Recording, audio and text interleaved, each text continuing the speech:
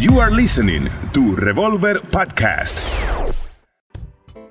Want to grow your own weed but not sure where to get the seed? Go to bcbuddepot.com. For nearly 15 years, BC Bud Depot has been building one of the world's most comprehensive seed banks, offering over 50 strains of top-quality cannabis to suit every grower's needs, including multiple award-winning strains like Godbud, The Purps, BC Blueberry, Girl Scout Cookies, and more. In fact, BC Bud Depot's genetics have won over 30 different cannabis awards over the past decade. So you know you're dealing with a recognized industry leader that will deliver you some of the most potent, flavorful flowers on the planet. They ship worldwide, offering fast, discreet delivery at reasonable prices. All online orders are processed within 48 hours and are packaged and mailed with the utmost stealth and safety in mind. And if for some reason your order gets lost, damaged, or confiscated, BC Bud Depot will resend it at no extra charge, guaranteeing that every customer receives what they paid for. Whether you're looking for indica or sativa, indoor or outdoor, feminized or auto-flowering, BC Bud Depot has the seeds you need at a price you can handle. But don't take my word for it. Check out their extensive library of award-winning genetics for yourself at bcbuddepot.com and type in promo code BLAZIN420 at checkout to receive 10% off your order. BC Bud Depot, home of cannabis champions since 2002. Please check your local, state, and national laws before ordering.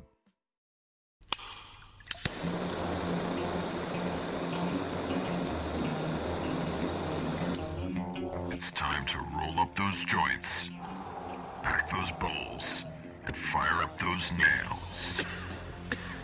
Because you're listening to Blazin' with Bobby Black.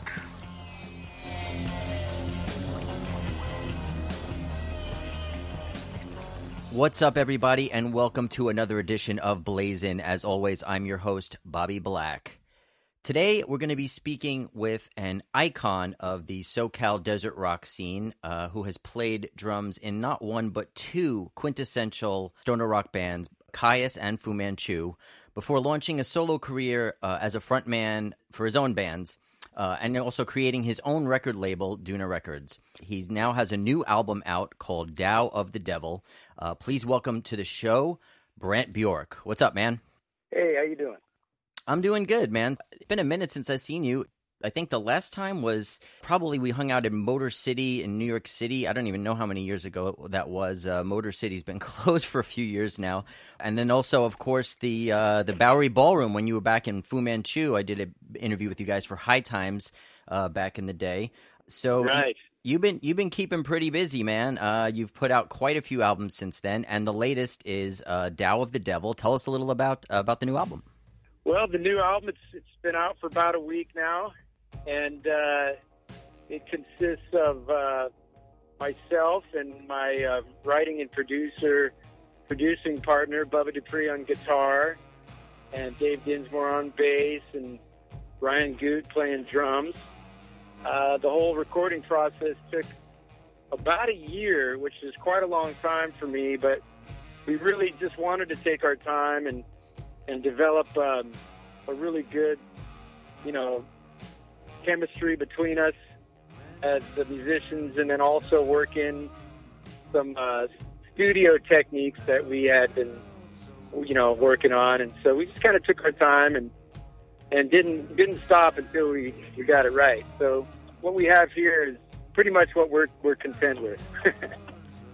Cool, and I can't help but notice, of course, on this album, on the T-shirt, on the new T-shirt, and of course on the last album, you use the pot leaf as a symbol for the band in quite a few regards. Tell me a little about your relationship with weed. Obviously, you're a big fan. Do you use it for creative purposes? Do you use it when you perform? Tell me a little about your relationship with the plant. I discovered marijuana at a young age, about 13 years old. And like most people back then, I primarily, my relationship with marijuana was primarily for recreation and, as we would say, to party. But I quickly started to realize that it was something more important than a recreational drug. And I've maintained a relationship with marijuana ever since. And the reason why I'm using the marijuana leaf more consistently with in relation to my output is because I think, you know, I'm very much an advocate of marijuana as a recreational drug, but also for medicinal purposes, for all purposes, actually. The hemp plant is crucial, and I think now with politics getting so distorted, I think it's my way of saying, well, I'm never really followed politics, but my politics is probably hemp, you know, marijuana. I mean, that's something that I feel strongly, politically, spiritually, socially, medicinally, all the across the board, you know. Yeah. Do you remember the first time you got high? Yeah, I mean, the first couple times I probably didn't even really realize it, but like the third or fourth time, yeah, I got pretty stoned, you know. I was, like I said, I was like 13. I was in, I think, the 7th grade, and I remember the first bong hit I took. Yeah. What were the circumstances around that? Was it anything special? Were you with your friends, or? Yeah, I was with. I'd always hung out with older kids when I was growing up, and my first bong hit was actually a homemade bong, and I was with some older guys who had invited me to go see REM, and this was probably around 1987, and we pulled off the highway on the way to the show and just did a bunch of bong hits. So I remember that. That was pretty rad. Do you have a favorite strain or a favorite pipe or bong that you like to smoke? You know, interestingly enough, for all my love of the old world, I've come to embrace the vaporizer pen for my daily use now. I feel like it just agrees with me, and it's very convenient. And I prefer sativa. I feel like it just keeps me going throughout the day, and I'm able to focus with it. And if I'm really feeling like I need to like really relax for any particular reason, I might smoke some indica. But mostly it's sativa or like a blend, sativa dominated blend. Yeah. Yeah. So you're into the oil and the wax that's become very popular now, right? Yeah, I mean, nothing really beats the flower and the bud and a nice bong, but I probably smoke more for medicinal reasons these days, and so the pen just kind of serves me throughout the day for convenience, you know. Yeah. So you smoke when you're sitting down to write music, I would imagine, right, or rehearse or play? Yeah, it depends. It depends. It's not something that I feel I must do, but yeah, I mean, you know, it's not uncommon for me to like definitely take a couple hits if I'm gonna listen to music or start rehearsing or jamming, or for sure. What about performing? Because I know there's a lot of people I've interviewed that they enjoy it like when they're writing or creating, but when they're performing, they like to be more clear-headed. What about you? Are you like to play be on stage high or no? I love it, but it kind of depends on the band. My first solo band, the Bros, we smoked quite a bit before we played, and our music and our performances reflected that. And it was great because there was a camaraderie amongst us based upon our ritual of getting high before the show. But, over the years, I've played with lots of different musicians, and not all musicians do that. And so I came to sense that when I'm stoned, and maybe some of the whole band isn't, it's not as effective, I feel, for a collective of musicians. I feel like I try to be in the same frequency as the band. Right on. So you've obviously written a number of songs about weed or with references to weed over the years, going all the way back to Halamanta with Let's Get Chinese Eyes. And then you have on the new record, you have the very first song on the album is called Green, 2 words. And it's kind of a stretched out version of green, I guess. But it's pretty obviously about weed. Tell me about that song. Yeah, I was in Europe I believe, a year and a half ago. And I was really having kind of a downer day.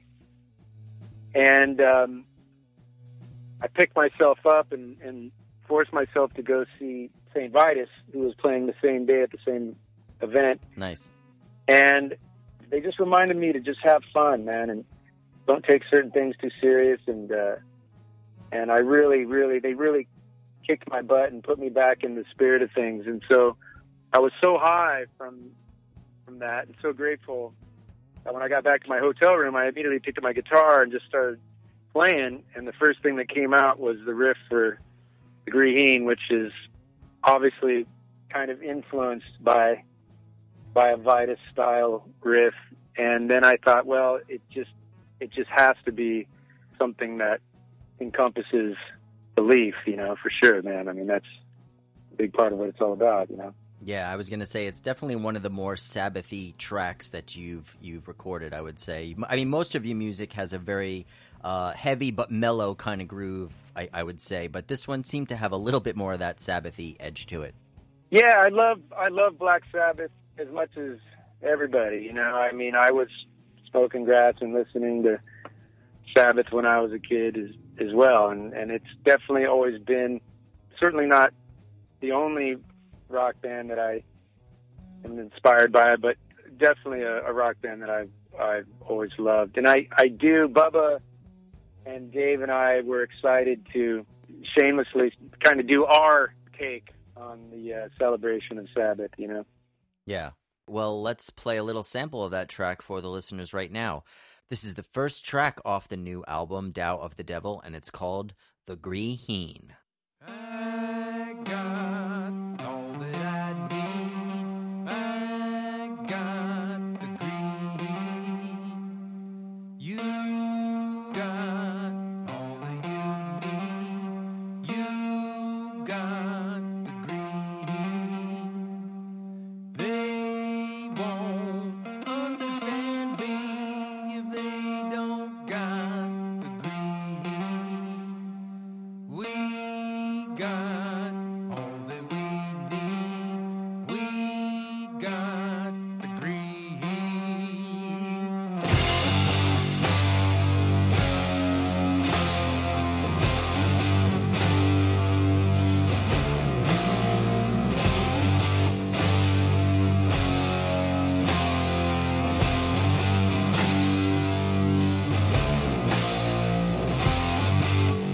Gonna taste the world.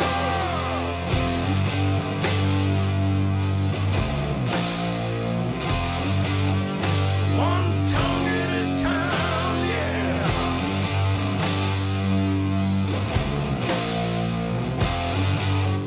Till we're all lost.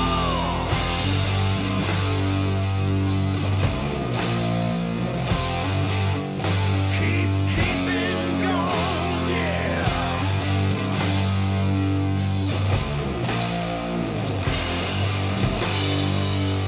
I know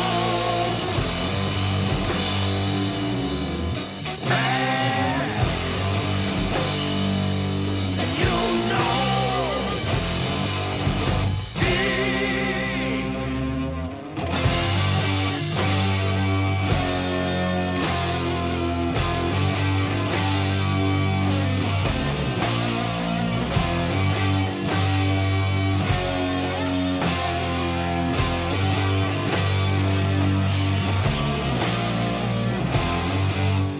till we're all lost.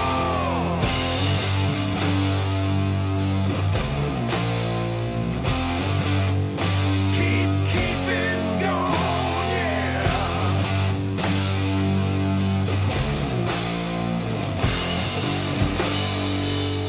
I know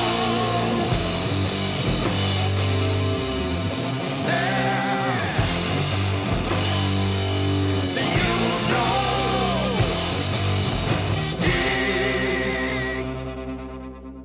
All right, well, that's a pretty badass weed anthem you got there, man. Pretty classic example of stoner rock, stoner metal, desert rock, if you will. So let me ask you, obviously, you're from the Southern California desert, Palm Desert area. The genre of music that you have helped create and make popular is known as desert rock. And a lot of your songs and videos also include imagery and lifestyle from the desert. What was it like growing up in the desert, and how has that influenced your creativity? Because it seems like a whole lot of amazing music came out of that area. Well, growing up in the desert you're very isolated, but you weren't very distracted either. So you were kind of always bordering between meditation and like extreme boredom. So music became something, as kids, there was so little for us to have out there. There's so little to do that when we decided and created things for ourselves, it was very important. It was a life force, and we took it serious like a life force. And music was something that myself and all the others that were involved in our scene, it was very, very important to us. It was literally a life force. And I don't think any of us ever thought we were going to get discovered or even leave the desert, let alone make records. But we did put the kind of effort in that warrants those kinds of rewards for sure, I bet you must be something of a celebrity back there now. Well, yeah, I mean, it's a small town where we all come from. So it's a small town mentality, and I say that with respect. But it's a humbling place. It's not the kind of place you can walk into and think you're something special. We all are unique, but none of us are special. And when you go home, if you need reminding, you'll be reminded. It's a far cry from LA, that's for sure, right? It is. We're just a hop, skip, and a jump, but we might as well be light years away because it is a bit different, that's for sure. Cool. We're going to take a quick break for a word from our sponsor, but we'll be right back with more from Brant Bjork here on Blazin'. Want to grow your own weed but not sure where to get the seed? Go to bcbuddepot.com. For nearly 15 years, BC Bud Depot has been building one of the world's most comprehensive seed banks, offering over 50 strains of top-quality cannabis to suit every grower's needs, including multiple award-winning strains like Godbud, The Purps, BC Blueberry, Girl Scout Cookies, and more. In fact, BC Bud Depot's genetics have won over 30 different cannabis awards over the past decade. So you're dealing with a recognized industry leader that will deliver you some of the most potent, flavorful flowers on the planet. They ship worldwide, offering fast, discreet delivery at reasonable prices. All online orders are processed within 48 hours and are packaged and mailed with the utmost stealth and safety in mind. And if for some reason your order gets lost, damaged, or confiscated, BC Bud Depot will resend it at no extra charge, guaranteeing that every customer receives what they paid for. Whether you're looking for indica or sativa, indoor or outdoor, feminized or auto flowering, BC Bud Depot has the seeds you need at a price you can handle. But don't take my word for it. Check out their extensive library of award-winning genetics for yourself at bcbuddepot.com and type in promo code BLAZIN420 at checkout to receive 10% off your order. BC Bud Depot, home of cannabis champions since 2002. Please check your local, state, and national laws before ordering. All right, and we are back. My guest today on Blazin' is once again Brant Bjork, legendary stoner / desert rock musician from Brant Bjork and the Brothers, Brant Bjork and the Operators, Brant Bjork and the Low Desert Punks. Your bands have had quite a few names over the years. Is that just because you've switched up members, or is there a reason for the many different name changes? Yeah, I mean, part of it is I like to have fun and give the collective, group of guys I assemble. I like to give them a name, because every group of musicians has its own character, its own chemistry, and its own style.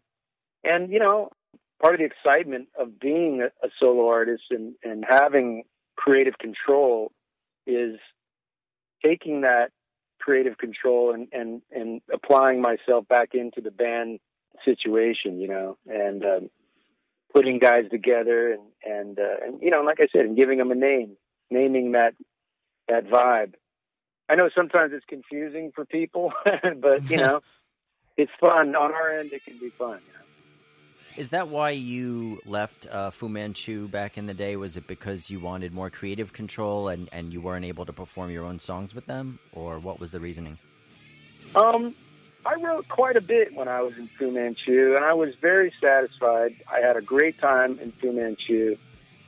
Fu Manchu was like my rock and roll college, I learned a lot, and I'm very grateful for my years spent in Fu Manchu. And I think in the end, for me, I just kind of felt like it was time to graduate. I'd put in as much as I felt I wanted to and could and should, and it was time to move on. And I mean, I had other styles of music inside me that I felt it was time to express. And Fu Manchu is a band that does a specific thing very well, and it wouldn't be right for me to impose some of these different ideas upon them. It's something that's their band that's not necessary. I think they have a great thing, and they still do it. Yeah. How was playing in Fu Manchu different from your days in Kyuss? It was different on almost every level. Kyuss was like playing with your brothers, and it's just really dysfunctional. It was high times and low times, and love and hate, and beauty and ugliness. And Fu Manchu was just like a well-oiled machine. Everyone wanted to be there for the same reasons. Everyone got along. We really just had a lot of fun. And to be perfectly honest, when Scott called me back in the day, that was a big part of why I accepted and joined Fu Manchu, was because I felt like after my experience in Kyuss, I felt like I owed it to myself to play in a great rock and roll band that's really rooted in just having a good time. And for those who don't know, when you say Scott, you're referring to Scott Hill, the singer of Fu Manchu. So what was the schism all about? Was it creative differences about where the band should be going musically, or was it more of just like a clash of personalities between certain members? In regards to Kyuss? No, there wasn't a whole lot of conflict in the music direction. Josh and I, not to mention Nick, we were always on point and willing and able in terms of our musical collaborations and directions and ideas. The problem with Kyuss was that we just all aren't on the same page as people. It's almost like philosophical and spiritual and political even. We're just all so different that it wasn't a band built for longevity. One of my favorite bands, the Grateful Dead, is a band that represents people that are all on the same page, mentally. They didn't need necessarily someone to drive the car because they all wanted to go to the same place, so to speak. They all knew where they were kind of going, and they all had enough room to be their individuals within the collective. But Kyuss, we were a young band. We weren't dudes who were older and were adults and had better communication skills and better projections of what an adventure might mean. We were just kids, and a lot of the reasons why we played together is because we were the only guys in town that played that particular instrument. It really was just nature at work. That's all it was. Yeah. Well, like so many other Kyuss fans out there, we always dreamed of a reunion someday, and we came very close to that with Kyuss Lives a few years back. I was fortunate enough I got to see you guys play twice, once in New Jersey and once in New York, and it was amazing. I mean, obviously, Josh wasn't with the group, so it was a little different, but it sounded just absolutely amazing, and it really, really did true justice, and I couldn't believe how on point you guys really sounded. I mean, I think you sounded better than back in the day, probably, because you're just, I guess, so much more experienced musicians at this point, no? Well, I really appreciate you saying that, and that makes me feel good. And we were really playing well, and in a lot of ways, executing on a way higher level than back in the day. It was unfortunate that it couldn't have involved Josh. It's always a bit of a letdown when all the members can't be involved. But, people forget, and a lot of people just probably weren't even around to know that, like, Kyuss, wasn't a band that just kind of petered out. I mean, it's a band that stopped prematurely, and it stopped for very specific reasons. And so it was exciting for us to, even though the original guitar player wasn't involved, his non-involvement was what allowed us to get out there and do that and have fun, but also play that music on that level for the fans, Yeah. I mean, as much as, sure, I would love to see Josh up there with you guys, but I got to say 3 out of 4 is not bad. And like I said before, the music just sounded incredible. And to be able to see that performed live again was just amazing. I only got to see you guys a couple of times back in the day before the breakup. And it's amazing to be able to see that again. I mean, I remember I first learned about Kyuss. I was in college. I was in my college radio station. I had a radio show, and that's when Green Machine broke, which is a song that you wrote, if I'm not mistaken, right? Yes. And it came out, and it was being played on WSOU, which is the college station in New Jersey that played metal. And it started to get out there, and people started to hear about it. And so, the first thing I did is I went in the stacks of CDs in our college radio station and started looking for this band. Who is this band, And I found Wretch, and I found Blues for the Red Sun. I've got a wall inside my head. It's got to set myself free. I've got a wheel inside my head. A wheel of understanding. I'm loading my war machine. I'm contributing to the system, the breakdown scheme. I'm shutting down your greed for green. I am here to gun it down, not gun it down. It was like a revelation. I had never heard anything that sounded like this before, and so I became an immediate fan, and I started playing you guys on my radio show, and that was the beginning of the love affair for me with stoner rock. I mean, that was a big thing. When Welcome to Sky Valley came out, I remember knowing that it was going to come out and going to the record store the day it came out to buy it because I was that excited to see what was going to come next. And boy, was I not disappointed, let me tell you, man. Wow, that's awesome. That's great to hear. That's what it's all about. That's what it's all about. It's all about the music, and for us, I think I speak for us in Kyuss, and certainly all of us in Kyuss Live. I mean, it was always about the music. There was no other motive but to create the music that we heard and felt in our hearts, and that's what we did, and that's what Kyuss was originally about, and that's what Kyuss Lives was about. Like it's all about the music, Absolutely, man. So, of course, Kyuss Lives, you guys had to stop using that name. I heard there was some threats of litigation or something, and you guys switched your name to Vistacino and put out an album under Vistacino, which is a great album.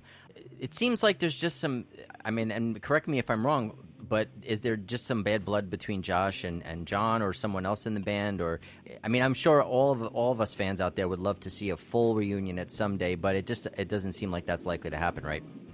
Yeah, well, going back to what I said before about our collective ideals of what Kyuss was and could potentially be, speaking for myself, I always thought what made us a unique and awesome musical unit was that we were truly a band. Josh felt the need to kind of position himself as a leader, and there's certainly needs for collectives of certain types to have leadership, but it wasn't necessarily a leader taking us to where we want to go, but more about just kind of just controlling self-serving ideas. Yeah.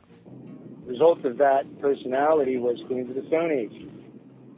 And, he, with all credit deserved, I mean, he achieved what he ultimately wanted. He got it. Yeah. Very clear that type of want wasn't natural in a band like Kyuss, Yeah. And with the lawsuit, it really solidified and made it very clear that if he can't have it all to himself, he doesn't want anybody to have it. Well, you don't need a name to make music, man, and you guys are still making amazing music, and that's, like you said, what counts. The music is what it's all about. But you still have a good relationship with most of the other guys? Yeah, I mean, we're all different in our own ways, but I still love and respect John and Nick, and, Fredo's a good guy. I haven't seen him in many years. But yeah, I'm not a big fan of Josh and Scott's thinking process. I want to believe that deep down they're good people, and in their minds they believe that what they're doing is right, and I just don't agree. I just don't agree with their mindset. Right on. So I don't wish any ill will towards them, but I certainly am not paying attention or interested in. I go my way and they go theirs. Right on. So you obviously have gone your own way. As we mentioned in the beginning of the interview, you are now the front man of your own band, doing things your way. So that's pretty cool. I know you have a new video coming out. I saw the video for the last single, Stacked, and I loved it. It was awesome. Very, very hot chick in that, by the way. So I hear you have a new video that's just coming out now, right? Premiering? Yeah, we meaning myself and my manager and the director of the video concept. Our ambition was to hit a couple birds with one stone, and that was to try and shoot 2 videos in one day. It was a bit ambitious, but we're all in the business of being. Sometimes you got to be a little ambitious. So I'm as curious as anybody to see the second part of the video. So I thought the first part was really fun, and I had a great time shooting it. It was a great day. How could you not? So You're drinking beers and playing pool with a hot chick. Yeah, that it didn't suck. So we'll see what the second one is. I assume it'll be equally as entertaining. Is it for the song Lovin', right? Is that it? Yeah, Lovin'.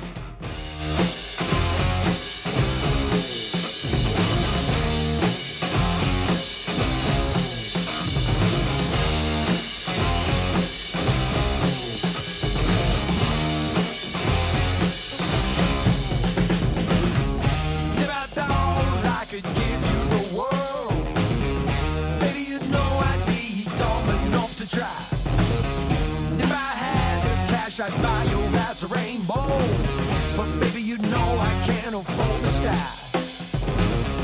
And all those diamonds and those pearls always seem to blind the eye. So when you see Robin walking down the street, that's some business you don't mind.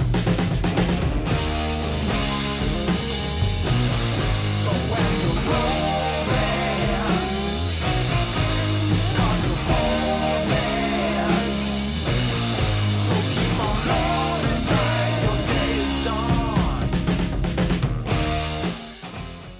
And you guys are planning a European tour soon, is that right?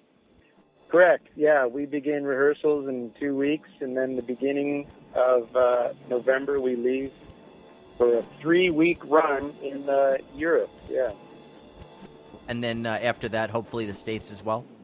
Yeah, we have quite a bit on the table for 2017. I assume it's going to be a very busy year, and we're excited to get out there and play some stuff off the new record as well as everything else. So, yeah, there'll be North American dates U.S. and Canada. We're also going to try and get down to South America for the first time with my solo band, and then we'll return to Australia sometime in May as well. Cool. Well, I recently relocated from New York to Southern California myself, and I actually just got to go out to the desert. I went to see Arthur's band, House of Broken Promises, play not too long ago out there, and it was pretty awesome. So I hope to get to see you play some more now that I'm out here. Absolutely. We'll have to make that happen.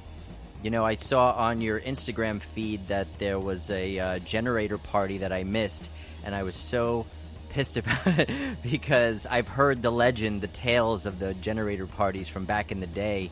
And as a stoner rock fan, you know, in New York, I was like, oh my God, these must have been the coolest things ever. And, you know, and I thought they were long extinct, but to see that there's still some generator parties going on makes me happy. So I'm looking forward to the next one. Yeah, well, my manager and I, we put together a musical festival called Desert Generator. And it's important that I want to emphasize that it's not literally an old school generator party. As much fun as that would be, and I definitely wouldn't mind seeing one of those happen again, and maybe we can do something about that. But this particular festival is a bit more organized. But the idea behind it was to kind of capture that old spirit of the generator parties, where you're out under the stars in the desert and playing rock and roll and drinking and smoking and hanging out, you know, grooving with your buddies and your girls. And so it's all rooted, but the idea of it is rooted in the same spirit of the Desert Generator, for sure. All right, well, Brant, thanks so much for taking time to blaze with us today. I wish you a lot of luck with the album and the tour. And everybody out there, please pick up Tao of the Devil, on sale now. iTunes, record stores, all that good stuff. Brant, thanks so much for being with us, man. Thank you, Bobby. Thanks. Man, I gotta say, Brant has always been such a cool, mellow dude, and I really look forward to seeing him play again live. If he comes around to your town, I suggest you do the same. In the meantime, you can find links to all of Brant Bjork's projects on our Facebook page, facebook.com/blazingwithbobbyblack. Don't forget to like us, leave us some comments. Also, please follow me on social media, Twitter @BobbyBlack, Facebook and Instagram @BobbyBlack420. And as always, I want to thank you all for tuning in and toking up with me again this week on Blazin'. Until next time, blaze on, brothers and sisters.